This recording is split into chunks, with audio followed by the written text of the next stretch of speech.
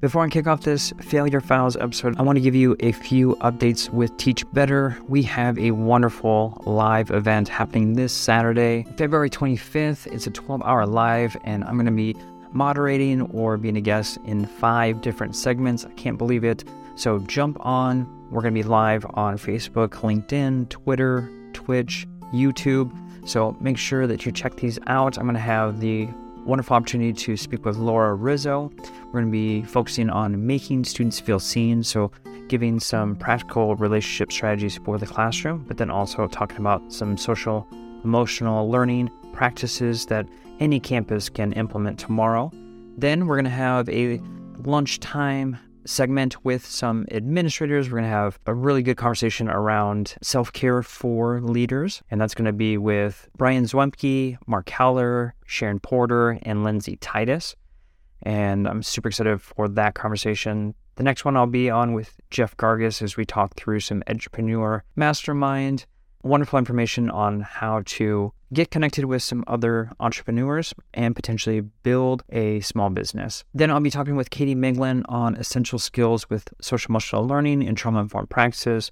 So I'll be given some practical tools for that. And then I'll be joining the whole Teach Better crew at the very end of the day, where we're going to celebrate all of the different segments and kind of give a recap. So hopefully you can jump in the comment section during that live event, ask questions, add some comments. There's going to be giveaways throughout the 12 hours, and I hope that you will participate with us. Welcome back, everyone, to Aspire to Lead, where we will be discussing the visions, inspirations, and experiences from top educational leaders.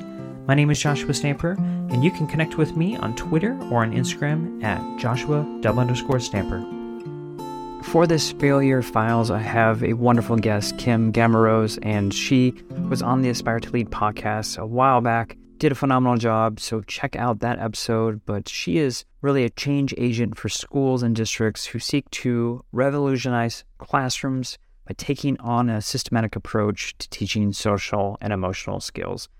For the last 15 years, Kim has coached, trained, and mentored teachers all over the country. I'm so excited for her to share a little bit about her story in regards to failure. I think it's really important what she shares. So, Kim, I'd love to know what story you're going to provide for this Failure Files. How have you failed and really took on this experience as a learning opportunity to move you forward? Oh man, a time when I failed, as a teacher, as an educator, as a leader in education. There are so many times when we fail and we can feel completely crushed. And I feel like a huge one for me, I actually didn't really know what I wanted to do. As soon as I started working at a district office, I thought, this was it. Like, I'm at the district office. I have made it. I thought, okay, a month in, let me just talk to our superintendent. I'm just going to talk to him and I'm going to see, like, what do you see for me? Like, I don't know. Do you see it? Like, I don't really see it. I think this is it. I went into his office and he looked at me and was like, Kim, you're going to become a principal. That's what you're going to do. You're going to become a principal. You're going to go to USC. You're going to get your doctorate. And I looked at him and I was like, I don't think so. And I remember just like sweating and being bright red in the face. And I remember looking at him and I said, I don't think that's what I want to do. And he looked at me like I felt like I had, I don't know, crushed him or something.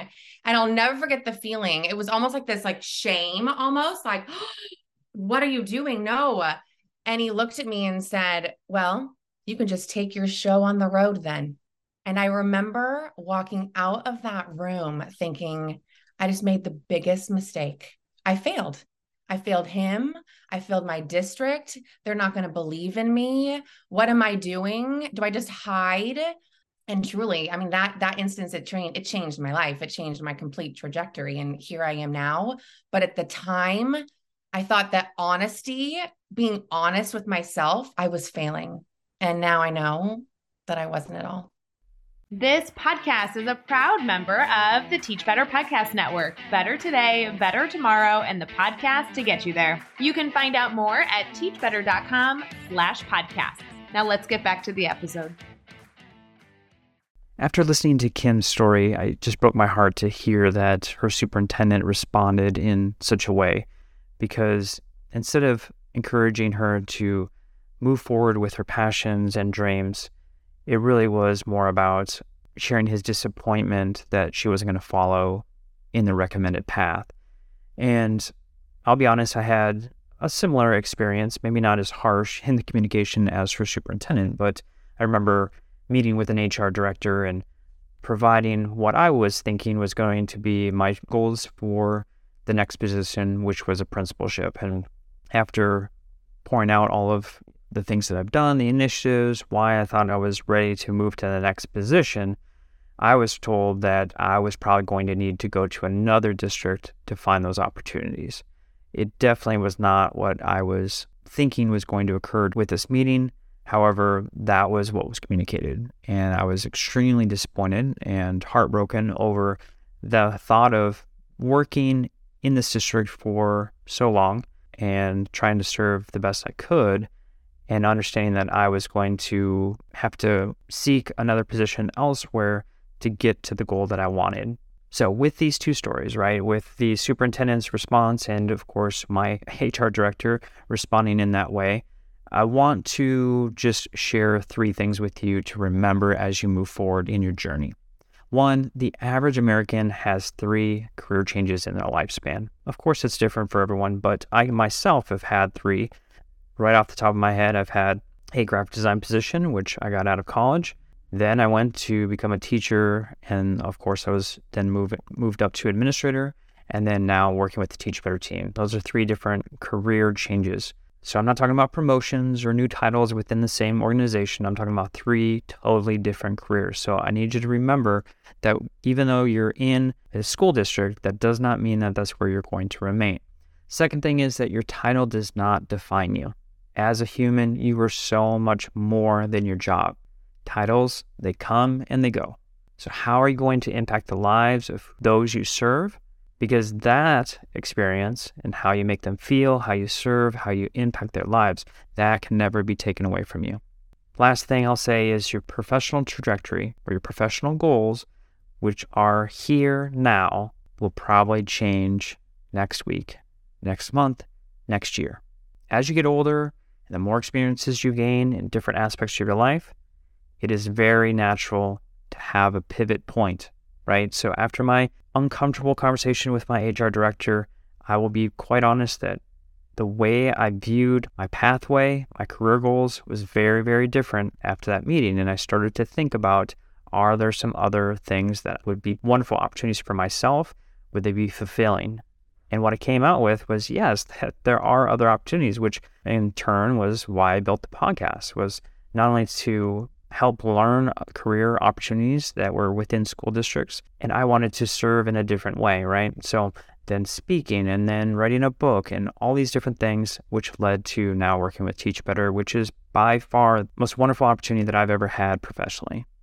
I've been told before I needed to be a principal to boost my resume, or I needed to eventually go into central office or a superintendent's program before. I'm giving you permission to say no, to move into a direction that is going to be best for your skills, for your mental health, for your fulfillment.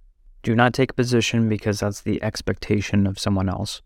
If you need to pivot to a different role, to a different career, whatever it needs to be for you to be the best version of yourself, I'm giving you permission to do that. Have some reflection.